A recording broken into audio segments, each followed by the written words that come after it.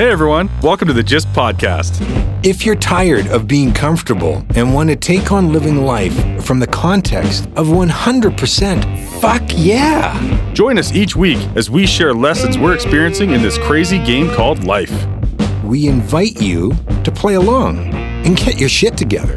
Take responsibility for how your life is currently going, and at the same time, take on new, fun, and sometimes crazy shit.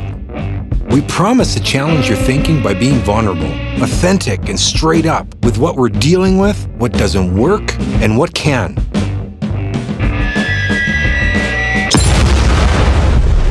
Be warned, this is not your grandma's podcast. We're at episode 39 of the Gist Podcast. Like 1 from 40, in case your math isn't as good as mine. Thank you for that. I know, right? Hey, how was that laugh? Manageable? That was good. It was like contained, but I got it still. Little inside Gist Podcast joke there for you. Or maybe outside. So episode 39, so we make a quick jump when you do 2 podcasts in a week. It's funny how that works. They add up. They do. Yeah. And we'll be doing another one on Saturday. It's like exponential growth. We have a really special guest today. Her name is Nicole Hartley Bradford. Yes.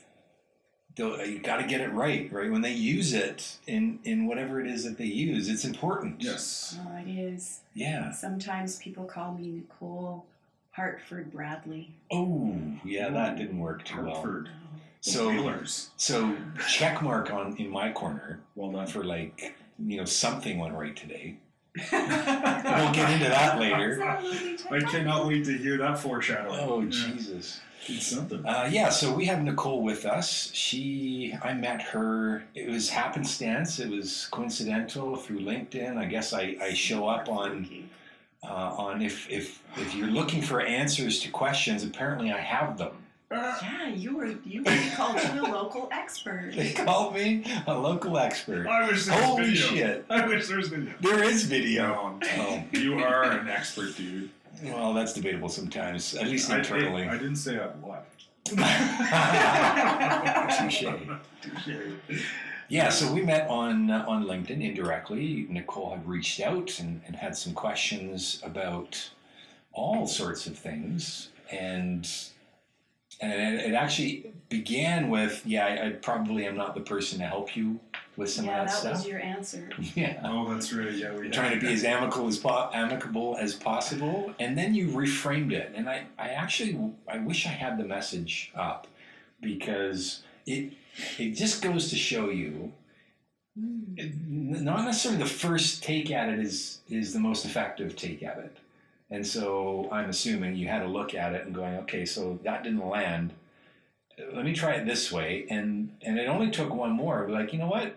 We should have a coffee and sit down. Yeah, and I just remember I looked in between. I was like, hey, wait a minute.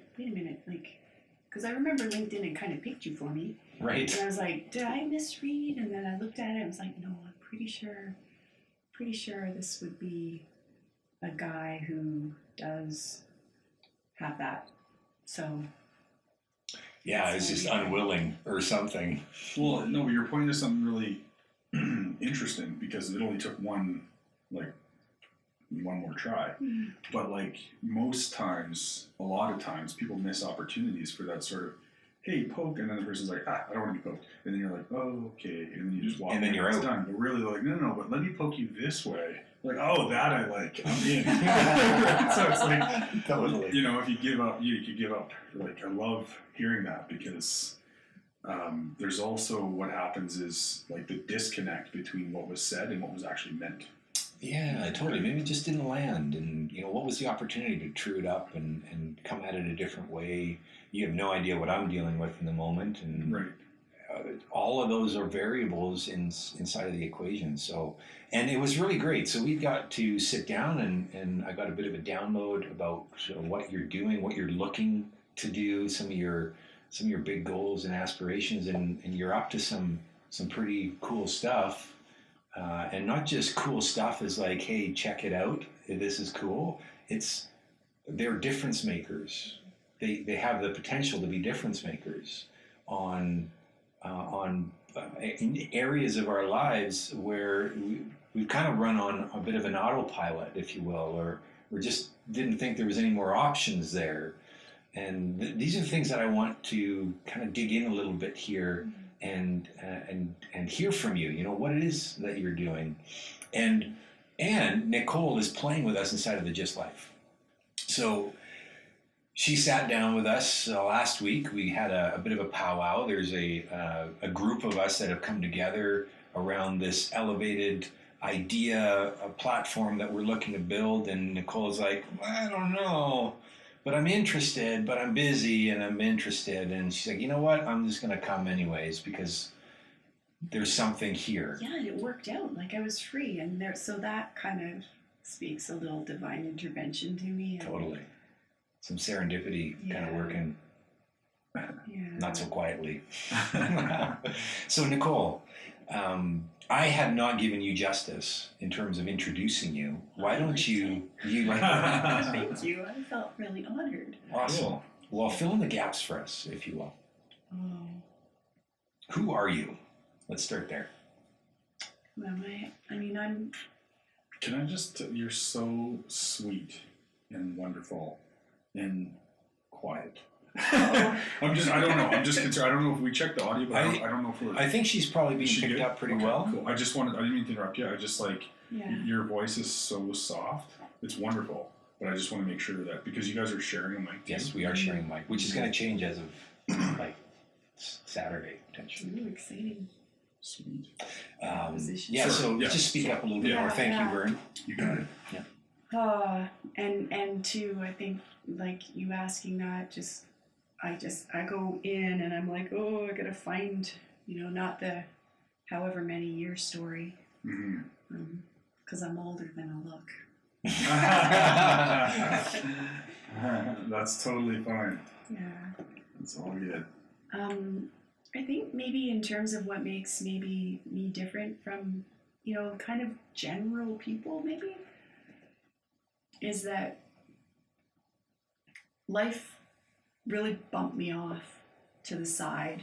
Like, I became a mom when I was really young, accidentally on purpose, perhaps. I mean, not mine, like I didn't plan it. And I had been really lost in terms of what I was going to do. I didn't know what I wanted to be when I grew up. I kind of had a better sense of how I wanted to be, but not what that would translate into in terms of like a living and. How old were you when you were in that space?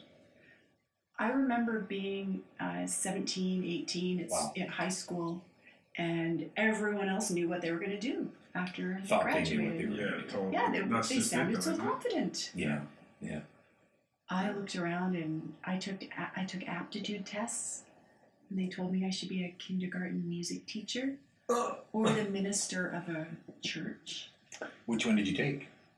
Well, it turns out that maybe I'm taking more than minister of the church, but with the church part taken off. But in a different Sure. play. Yeah, for sure, and a different Hashtag starting with that. love it. Not to give too much away there. Yeah.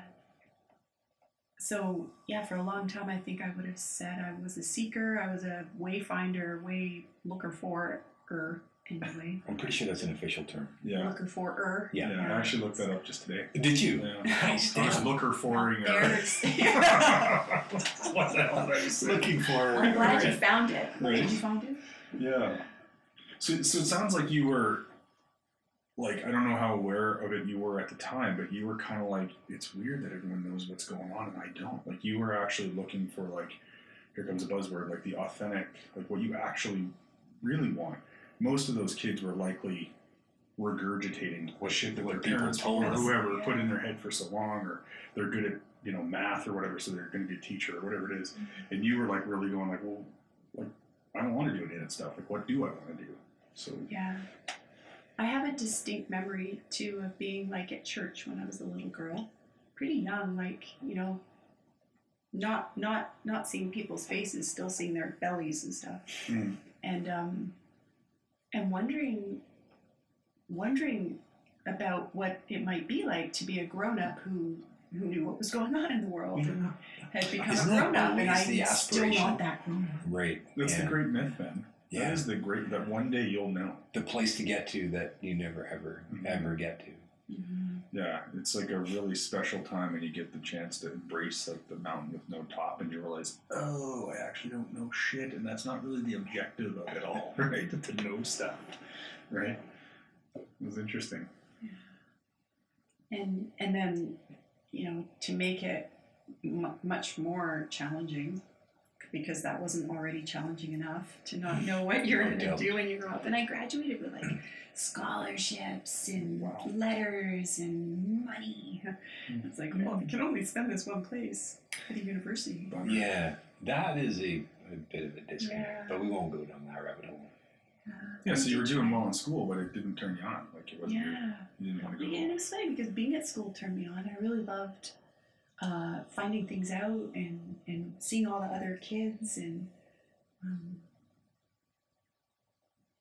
between classes especially. I really liked recess and gym. Yeah, those were also my favorite subjects. But I was really Between good classes. at everything too. Yeah. Which period do you Vern. like most? Yeah, the one that happens right around noon. That's my The gig. one where we leave? That's Is that my class?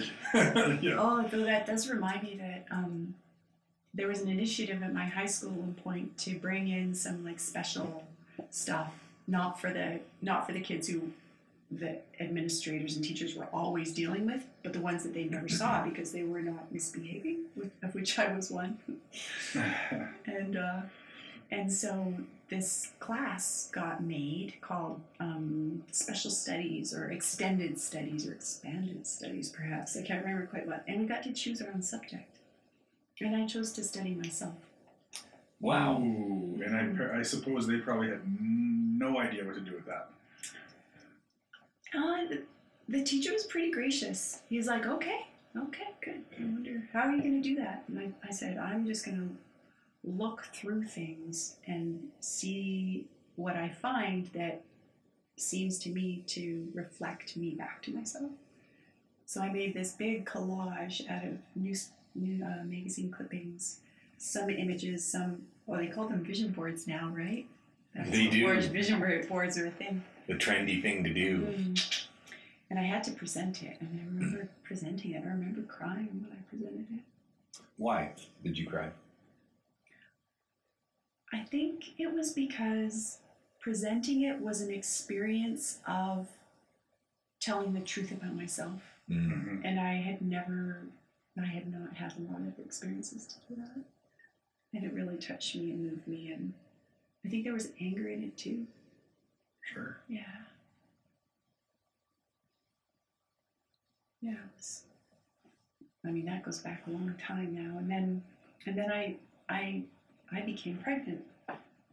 And How'd that Oh, Vern. I'll show you. That'll be another podcast. happen? All right, well. Kind of like But you know that the not that part that of course we all know Vern does. is interesting to me in that I grew up in a Anglo-Saxon Protestant kind of paradigm, and that must have been fun. yeah, you just didn't talk about that stuff Ever. you know, and you didn't talk about crushes and boys. It was just kind of like I was either too old for a boy or too young for a boyfriend, or not married yet.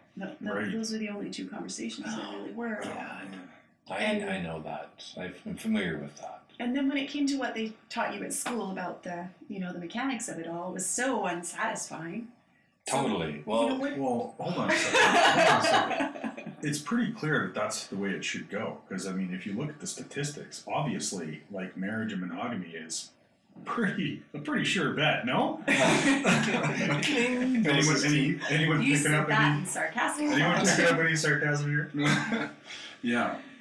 And then, I think I had just enough restraint in my conditioning to hold me back from some things, but not enough to hold me back from other things. Sure, yeah. So, I just made it a course of self-study. I'm going to go figure this out myself. Anyone interested in, there's a fair bit of interest. apparently there's a lineup. Fair bit, yeah. There was a fair bit of interest. Yeah, because you are not the only one grappling with this thing that is completely unresolved for most young people. Yeah. Yeah. And then it's all kept to behind this veil too. And you know, when I became pregnant, I was actually pretty relieved. I was done school. I had started living in the working world. I'd had some experience. You know, I thought I had quite a lot of experience by then. Yeah, you had it all figured out, man. Yeah. I got this shit. But except that I knew that I didn't have it figured out. Right. But becoming pregnant, it was like my occupation had been granted. The question was answered. It was. What do you want to do with your life? Mm-hmm. Mm-hmm. And then there's that part where nobody pays you to be a mother. Mm-hmm. Yeah. I heard it's about a $90,000 a year job. There's an app actually that you can calculate what you would have earned if you had actually been doing all those tasks for money as a professional. It's pretty huge because it's an interesting conversation when I talk to clients. Like sometimes they don't actually consider like whoever the person is that stays home. Well, generally, or maybe works less or makes less money. Let's say there's one half or whatever, someone staying home with the kids. Right. They're like, well, why do they need life insurance? Why do they need Oh. this stuff? And I'm like, well, are you going to go to work and bounce babies on your knee at the same time if, God forbid, your wife or husband becomes an angel? Mm-hmm. I don't think so, right? So it's, you know, something has to be done about that. And there's that part too where you know some people are better at certain jobs if they have more aptitude or capacity for certain kinds of interactions, and you know the app that I used didn't really take into account, you know, at what level you were doing the work. You know, it said How good you there's did these it? hours of Yeah. counseling, of course. And were you a bronze kind of Peter counselor, or were you golden? And we all know you pay way more for a golden kind of Of course. therapist. Any sort of gold. Right? Yeah, it's like changing diapers. Like I did it, but I mostly let them do it. I just give the diaper to the kid and see if they can figure it out. I was wondering where you Not were going with that. Just let them do it. Figure it What out. are you doing, man? Yeah. It's And easy. as a person who was really always engaged with whatever I was doing, I became very engaged with mothering and, That's awesome. and pregnancy and childbirth. I gave birth to all 4 of my kids. I eventually had 4 at home with midwives. In some cases before it was a thing that you could do legally, and so yeah. I'm a So you are rebel birther here. you are a rebel at your core. Yeah, you're like, fuck it, I'm doing it my way. Rebel maker. Yeah, and people said things like, "Oh my God, you're so brave to give birth at home with your first child." And I was like, I think it would take me a lot more of what I think of as bravery to go into a hospital building where there's strangers who have like status over me, and do something so personal that's really, you know, not something that anyone's ever watched, let alone I'd never done it the first time yet. Mm-hmm. And I felt safer at home, and I knew that in order to give birth safely, I needed to be at ease. I needed to be able to open and relax and let life have me. And that's been my guiding principles all along, is what is more connective, what is more safe, what is more natural. Like nature's my I love God. that. As your compass. I love that. Yeah. Because you got to wonder, I love what you're saying, because you got to wonder, like, the person or the people that say to us, like, oh my gosh, you're so brave for whatever that thing is. You got to wonder, like, from where that's being derived inside of them. Like, what drove them to say that? Is it just a social norm? Yeah. Or do they really, like, you know what I mean? Like, you're like, no, your perspective totally makes sense to me. Like, why would I go to a hospital? That's terrifying, right? And you're right. Yeah. It's interesting. So, like, in terms of like labels that I might use to refer to myself, one of them is rewilder. I love that term. I think it's just so juicy to become wild I love again. that term. Yeah, I love that term Yeah, too. me too. The juice or juicy. It's juicy. Yeah. That You is just like want to bite it, you know? Yeah. Yeah, let it just dribble down your Yeah, elbow. I mean, I'm not a fan of that because getting my beard and shit, but Yeah. fucking bite it. Yeah, You right. know? I'm trying my best to be as PG as possible right now. I'm just going to shut up. I'm just going to keep it. That's probably for the best, Bernie. Yeah, most likely. But they do know that this is not their grandma's podcast. That's true. It's all good. But then again, my grandma was pretty hardcore and pretty raw, so Oh, lucky. maybe some grandmas will enjoy the Just podcast. I know there are some grandmas that would enjoy this podcast. Mine wouldn't. But there would definitely be some out there that would. Yours wouldn't. Fair enough. They might not even understand what the hell I'm talking about, actually. Right? The one that's alive, anyway. She'd be like, what is he saying again? I don't I don't even get it. understand. And why does he keep using that word?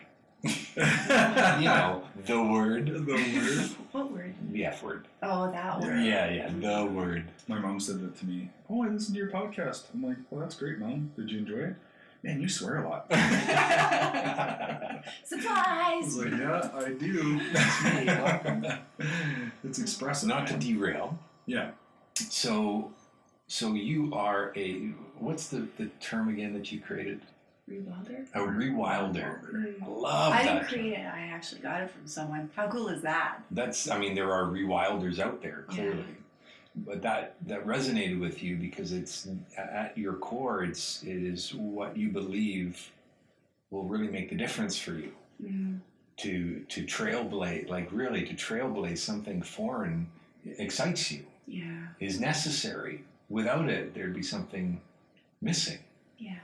This is what has you do all the things that you're doing, despite probably all the other comments and concerns and considerations from others around you being like, really? Are you sure? Like, but yet you keep going.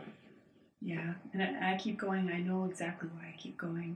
And it's because the feelings, all of those like gray, dark, dank, awful feelings that weighed me down and filled me up and overcame me when I was doing my darndest to be like the urban housewife, stay-at-home Yeah, mom fit the profile. who wasn't getting, not the money, but not even the appreciation, not the connection, not the holding myself. Another word that I like to use is villager, which for me is beyond community builder. Like people are really into community lately, hey. And I'm like, in community, you still don't really know each other. It's pretty Don't big. really- Yeah. Community can be a bit impersonal. Yeah, you're like, oh, here's the community center, And nobody talks to each other, and everybody's like trying to avoid each other. Well, I think that's because people don't actually know what a community is. They don't know how to operate yet Right. as a Yeah. function. and so we call that community. And Mhm. I just really needed another word. Mm. And village, like I could, if I'd had like a penny for every time I thought that phrase, it takes a village to raise a child. Mm. How many times I thought that while I was a single mom, while I was a married mom, while I was a divorced mom, while I was especially any kind of mom, how bereft our lives were because there wasn't a village. And that deep, deep longing for a village, not just to raise a child, but to like initiate a teenager also into a juicy adulthood, Mhm. and then to honor elders too, which this is something that I've been thinking about a lot lately, since this man Stephen Jenkins came into my world. He's an older man who's got this orphan wisdom school, it's called, and he talks about how we're a culture that's starving for elders. Mm. We're a society that's starving so badly for elders that we can't really call ourselves a culture. Mm. And It's fabricated. All of our culture has got an expiration date, actually. yeah, and at that date, value just goes out the window. It is a lot like an expiration date. He called dying. Like, see, people aren't even dying anymore; they're expiring. They're not dying. Mm. Dying Oh is my a God, verb, that sounds horrible. That's terrible. isn't it? Yeah. Yeah, he had this really cool take on beauty, and how our ideas about beauty have to do with youth and have to do with vitality, but real beauty isn't real beauty about life making marks on you wouldn't human beauty wouldn't it make more sense for it to be the lines and the stretch marks and the scars and the... You bring up a really interesting point. We have this billion-dollar industry born out of going into the bushes to appreciate the beauty, the raw, rustic, by the fire, no electricity, no sewage. Now, we go there and we spend hundreds of thousands of dollars to have the tools and the equipment to experience beauty. And then we come back to a world where clinical, so white walls, no blemish, perfect. How many of us would pick, like, it's a rhetorical question, because 100% of us would pick the outdoor, by the lakes, mountains in the forefront, over a doctor's room that's clinically sterile and perfect, and just the way it needs to be. We would not go there, but to your point, that is what we are aspiring to have, is the perfection, and it's bullshit. And what is that? Like, this is a little bit off the path here, but this is reminding me of the post I saw last night on Facebook, and it was of these quote-unquote plus-sized models on the runway. And we're talking about, like, fucking gorgeous women. Like, bodacious. Beautiful. Yeah. I'm just like, holy fuck. Like, give me that all day long. Like, no offense, but I mean, the model of what is, like, the modeling industry or fashion, I mean, God bless those women working hard to get out there and, do that, and famous in their own right and all that stuff. But to me, at least, and ask David, I have a pretty wide scope when it comes to the opposite sex. Definitely non-prejudice. The traditional model type is not something I'm attracted to at all. But I get that that's just the fashion world. So I was like trying to figure out, I was like, man, I really feel like sharing this post, but I don't think I could share it and say anything meaningful. It would probably be really, like, it would occur as misogynistic or something, right? Like, you know what I mean? I didn't know how to share it and share, like, the, what's the word I'm looking for? Like, the appreciation I had for it, but also the fact that I think it's completely ridiculous that our society is set up such that that's a big deal. Like, there's quote unquote plus size women who were, in my opinion, not like, there were some that were larger than the others or whatever. They just weren't models. They weren't, 110 pounds type of thing. They were, like, I would say regular looking people, and they were all beautiful. But I didn't know how to share it in a way that would actually have an impact, so I just left it. But do you know what I mean? I think that kind of speaks a little bit to what we're talking about, is like the image of what beauty is or how things should be, or people getting criticized for looking a certain way and, like, really in public, wearing certain clothes, and people, like, judging them for that. It's like, look, if they feel comfortable and they're self-expressed, then you don't have to look, like, it's like that kind of thing, right? Yeah, I mean, clothes is, I imagine a world where every day is kind of like last Sunday at Pride Parade, where people are just decked out. They're just wearing what expresses them that day, and it could be something completely different tomorrow. But could you imagine standing on the corner of a city and looking around and seeing people wearing, like, almost like, not like Halloween costumes, but a version of what we might call a costume, right? But that just went far beyond the pants and shirts and skirts. And you know what? It's not even the person who's dressed like that. It's for people to be able to be with that. Yeah. That's where the juice is. That's the big thing. You know what I mean? That's the opportunity. That's what it's all about.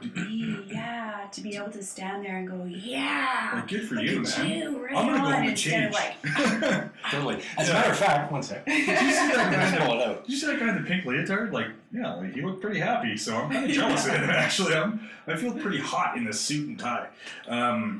Do you listen to or heard of Dan Savage? It rings a bell, but he's had an advice column in, I can't remember where, like in a paper since like the early 90s or mid 90s. He's activist, LGBT rights and all that sort of stuff, and he has an advice podcast dominated by, like, sex talk and that kind of stuff.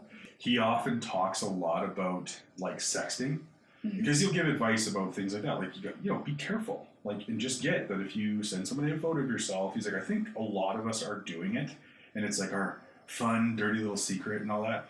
But he was also talking about, like, there was a lawyer he had on his show, and she basically created her own practice because she's a specialist in revenge porn. Like, that's a thing now. It's really weird. But what's like, literally, it's really weird. But what's interesting about it is in a bunch of states, and probably places in Canada, there's, like, really no law against it. So there's only, like, I think it was, like, 31 maybe states that there's an actual legislation, like, around it. It's really weird and interesting, so that's why this lady's taking this on. But anyway, I digress. What he was talking about is kind of a joke, is he's like, I think we should all just start taking pictures of ourselves. And, like, one day, he goes, my hope is that everybody will have some shit out there somewhere so that it's not a big deal anymore. You know what I mean? Like, I get, like, okay, these are my parts and stuff and all that, but, like, we make such a big deal out of everything. And then, meanwhile, I'm sexting someone over here, but then I'm judging you because you got busted for it. It's like, oh my gosh. And that's really is what's going on. Like, all over the place with a ton of things, especially gay rights and all that. You find out that these people who are lobbying against gay rights, while they've got some kind of really perverse homosexual shit going on that's, like, illegal. Like, you find that stuff out, and it's just like, dude, it's so weird that people don't know we don't even know how to deal with our own shit, and we can't be okay with the things that are in the public eye, quote unquote, not okay. And you know what? Underneath it all, I think, is our connections to how we actually feel, how we really actually feel. And I'm fascinated by the nervous system lately. So here's the part of ourselves that when it gets overwhelmed, it either shuts down, freeze, or it fights to get somewhere safer, or it runs away to get somewhere safer. And during our formative years, all this is happening to us because we just don't have the maturity yet to be the ones who are creating our own safety for ourselves.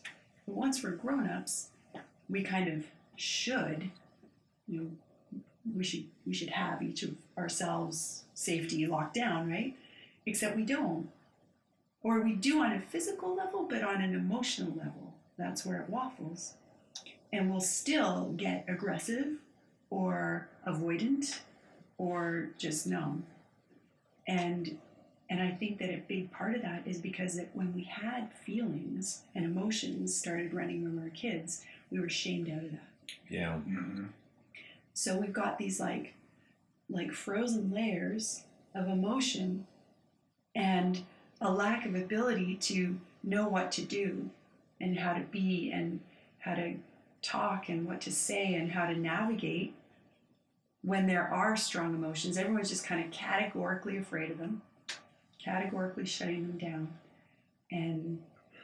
And so life can't mark us. Or it it has a way of manifesting or expressing in a different way. Oh yeah, it Like, sneaks out. I totally right? Pressure release valves. For me, or for men in particular, in a lot of cases, it's like every emotion, especially things like anything that makes you feel vulnerable, sadness or whatever, loss, it shows up as anger. Most emotions for men turn into anger because we don't know how to deal with it and we weren't taught to deal with it. It's all that suck it up, deal with it stuff. Yeah. So that's why, the easiest thing to do is go to anger because it's a rage. It's a good way to. Yeah, and right? it maintains an illusion of strength and power and status. Yeah.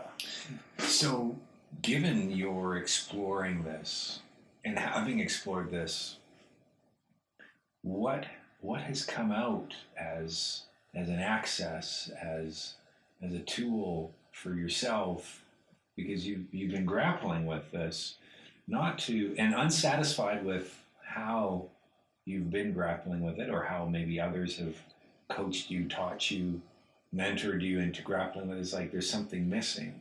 So, for those listening, what are some of those things that you discovered along the way that really made the difference? Oh, thank you so much for that question. I mean, if I have anything now, it's a kind of virtual toolkit of, and I don't mean digital, I mean like an energetic, practical toolkit that I've accumulated over the years, and that's my wealth, really. I have certain esoteric practices that I learned as either I had a chapter of my life where I was super deeply involved with a yoga and meditation healing center, and some of the practices I still use on a daily basis. And then moving on from that, there were kind of some dovetails between what I learned there during my yogic years and what I had learned previously that had to do with, being left to my own devices and figuring it out, like accidentally. And that was emoting in a safe and protected way. And, What is and emoting? moving. I'm glad you said that. Yeah. For it's like, oh my God, I should know this. Like for me, it's what you do when you're not holding it in anymore, and especially when it's built up, say around a loss, a significant loss. My dad died when I was in my early 20s, after my eldest son had been born, before my younger son had been born, and that was a super intense, very scary time for me. And my dad had been the hub of my world. Like he had been the anchor for any confidence I had was anchored in him. And losing him was devastating. But it took me a number of years before I actually grieved. And I'm not just saying, oh, I faced his death and thought about it. No. I'm talking until I had it ripped out of my throat and had it sound like sirens wailing across the sky. And to have that emotional release, which surprised me by only taking about maybe 11 or 12 minutes from tidal wave rupture to, in this experience, I got really curious about it. And I kind of watched myself cry.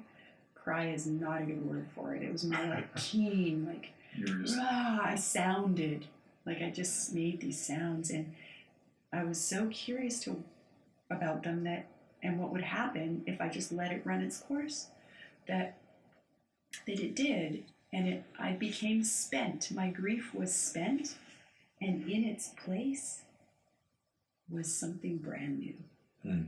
And the thoughts had been, I'll never see him again. I'll never be loved like that again. He'll never know. My children will never know his essence. And then all I had was like, he didn't go anywhere. His essence was so intense in the room that I was seeing gold, like the air was gold. And so that experience, which then I kind of forgot and kind of had to have again before I was really like, that's a thing. It's a thing I can do.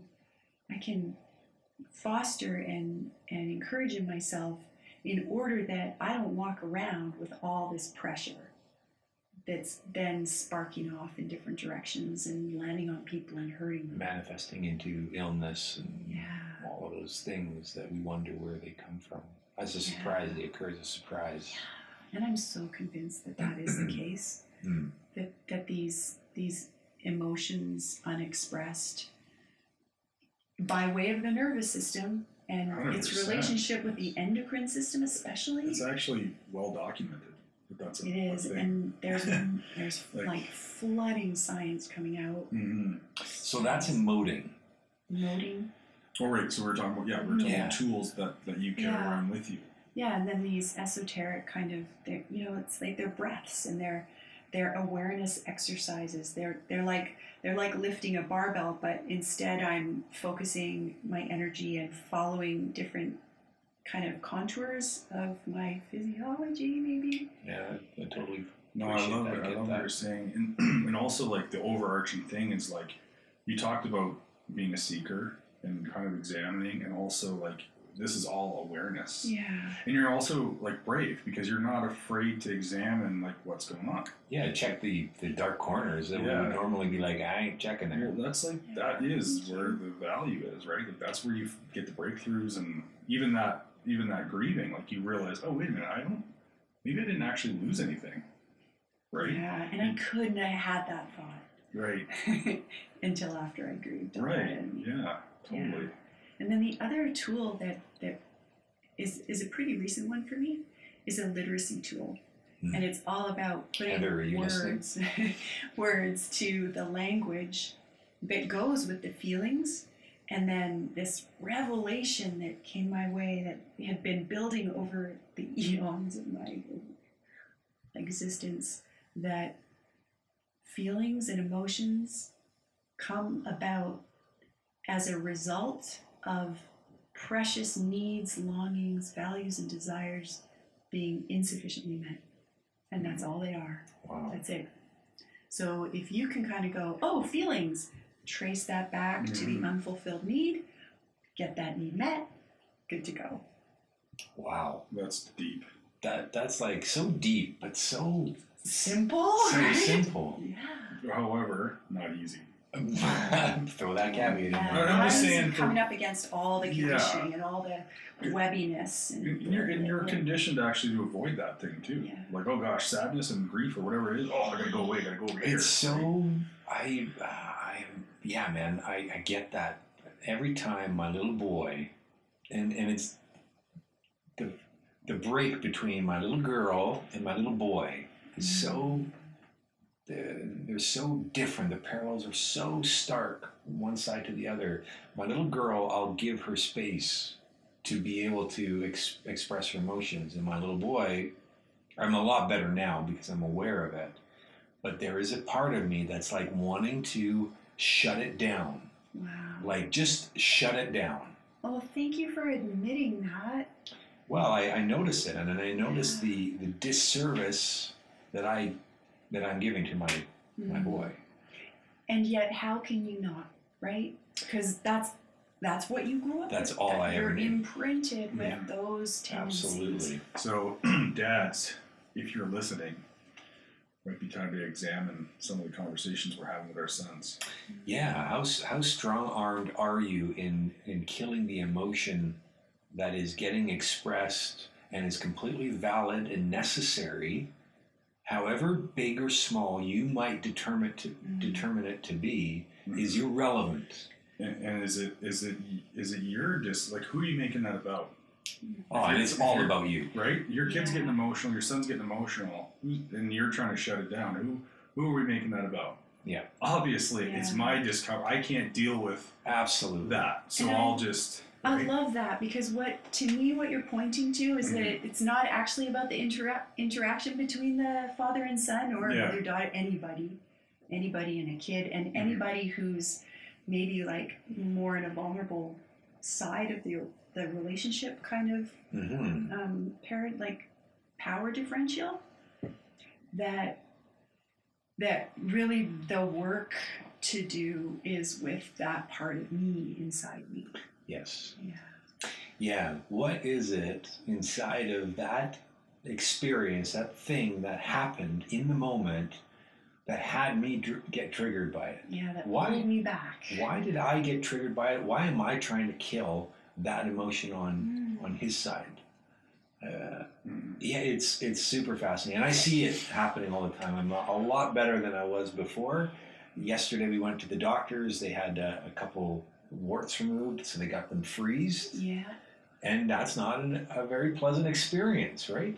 And there will always be a part of me. I cannot deny it. There will always be a part of me that has them not stay there too long, because I also know that does not serve you to be inside of the reaction of the emotion, the fear of the emotion too long. But there's a balance at play. And so allowing my both of them, my little girl and my little boy, to just be with their emotion in the moment when it was painful, and me being there for them. Yeah. Like they're reaching out and they're asking for support. Yeah. And I could say, you deal with it. And you're good. You can do this. I've got confidence in you, blah, blah, blah. But that's not what they're looking for. And so in just being there, like physically, so that they know that they have the assurance, the reassurance that they're not dealing with this alone. Yeah. And that was easy for me yesterday. There were times before where I would just shut that fucker down. Like there was just no way it was happening. And I get that does not serve our next generations. We are grappling with so much mental turmoil. I don't want to call it illness. It's a turmoil. It's a confusion. It's an unknowing. that turns into an illness. But at the early stages, it's something that can be powerfully taken on and embraced and supported and dealt with, right? Like all of that. So are there any other tools then that you would like to share, or can we explore a little bit about what you're up to now? Yeah, all those 3 tools, the esoteric exercises, the emoting and expressing, that comes through voice and also movement. And then the literacy tools, the nonviolent communication is kind of the term that got coined. And the specific tool I love to use from that are these cards called the Love Smart cards. And they all kind of get wrapped up in what I'd call like space holding teachings, like good things to know in order to use these tools well. First, on oneself, I think it's so important to emphasize that over and over. First, hold space for yourself. First, learn how to hold space for yourself and allow yourself to heal. This is all about healing mechanisms kicking in, natural healing mechanisms, getting a chance to finish processing that emotional trauma that occurred. So understanding the nervous system is a big part of it. I have some metaphors that I love that just kind of demonstrate, when you get jacked up and then you don't get space holding adequate to the safety that it takes to let yourself be so vulnerable that you would cry and cry and cry, and someone's got to stand by or not, or you've got to be in like Fort Knox or whatever and know that you're not going to get interfered with while you're so vulnerable.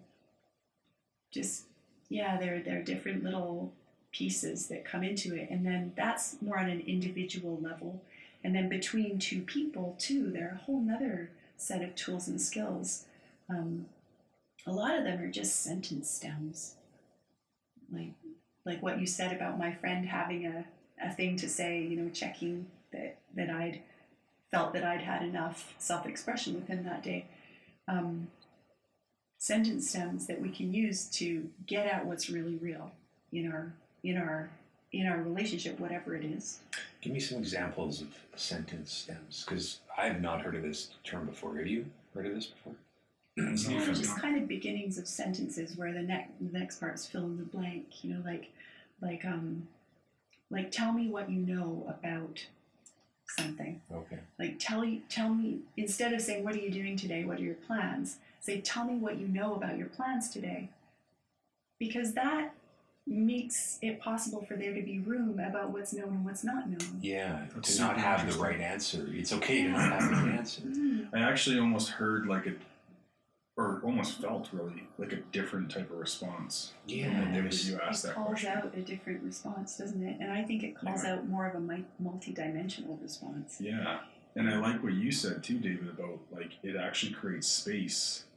Like I don't have to give you some elaborate answer now about how I got it all. Yeah, like how structured and fucking on the ball my day is today. I can actually be like, here's the things I know, and I got to pick up my son, and I got to do this, and I got to do that, and I love that. Yeah.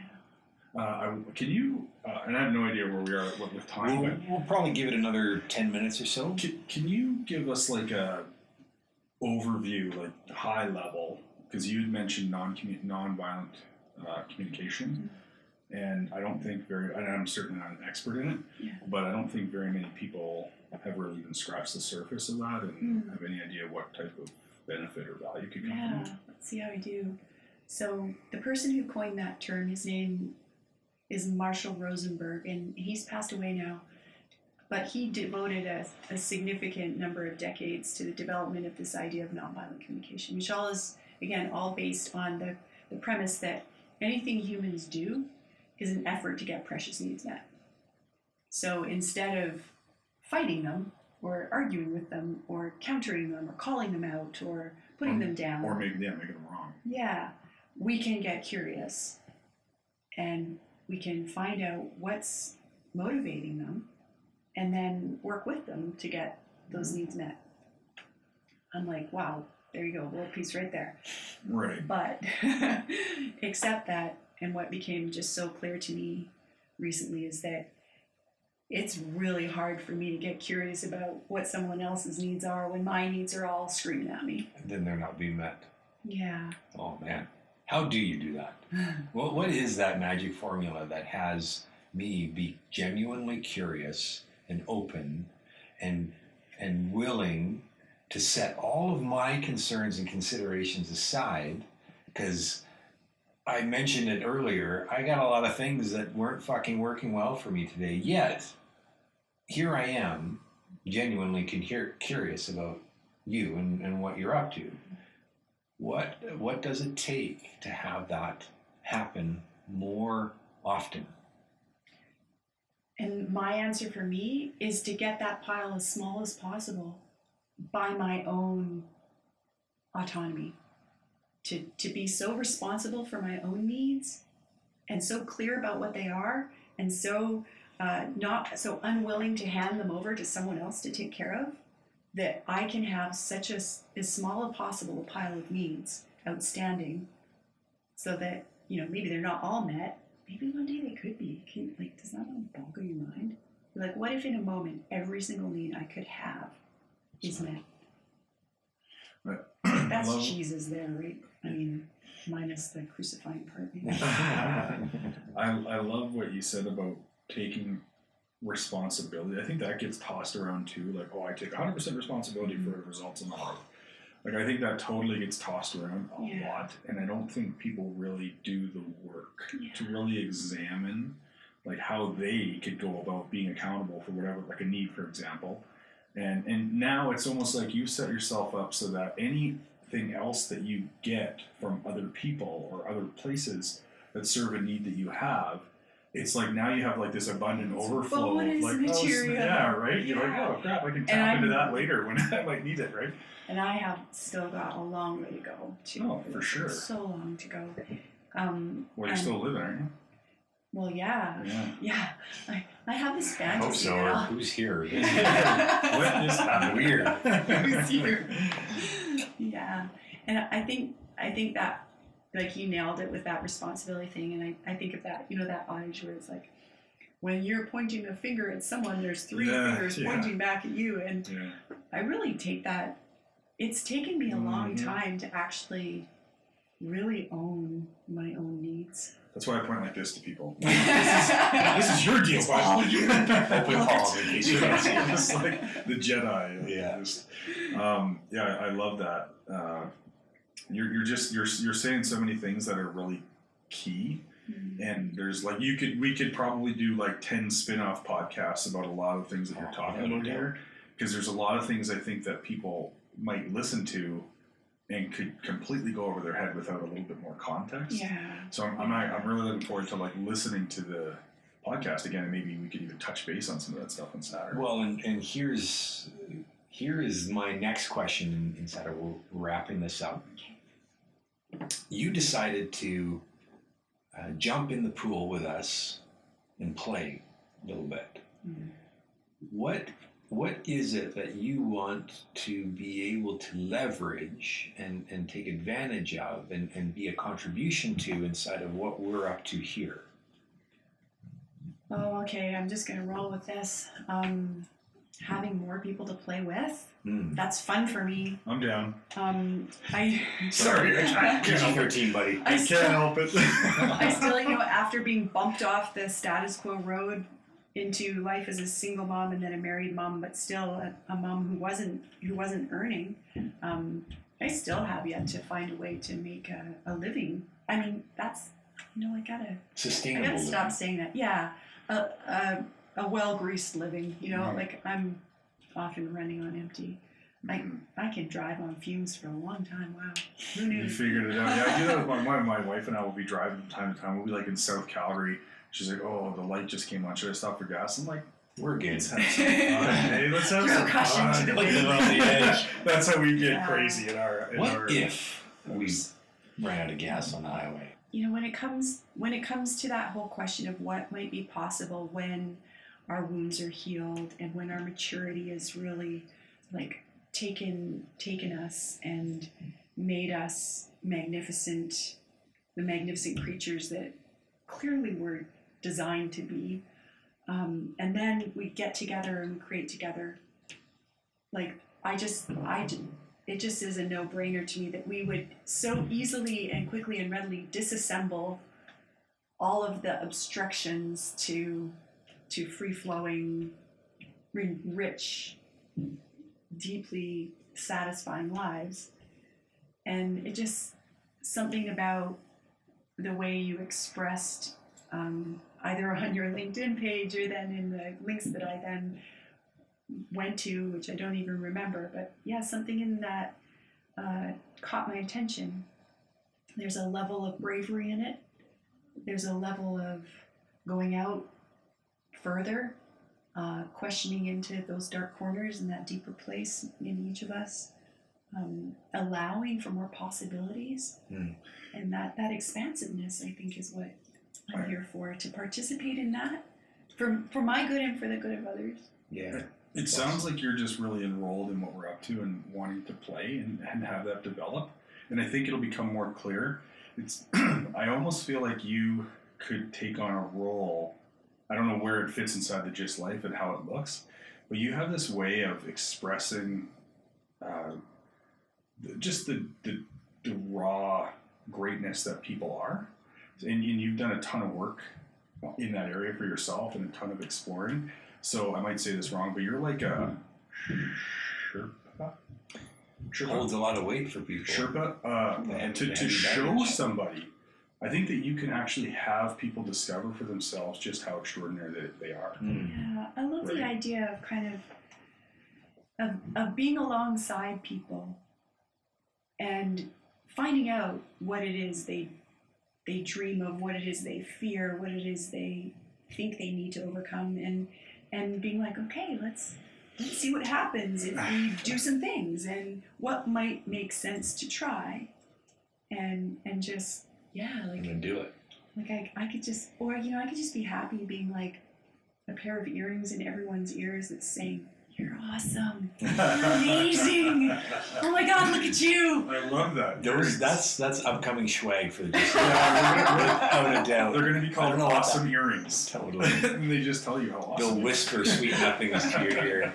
That is so great, and thank you so much, Nicole, for coming and for playing and for just stepping into the unknown, because you had a suspicion, you had an idea, there was a maybe, a what if, and this is what I love about what we get to create, is more people are more willing to just step off the edge and be actually really excited about stepping off the edge and creating what they get to step on next.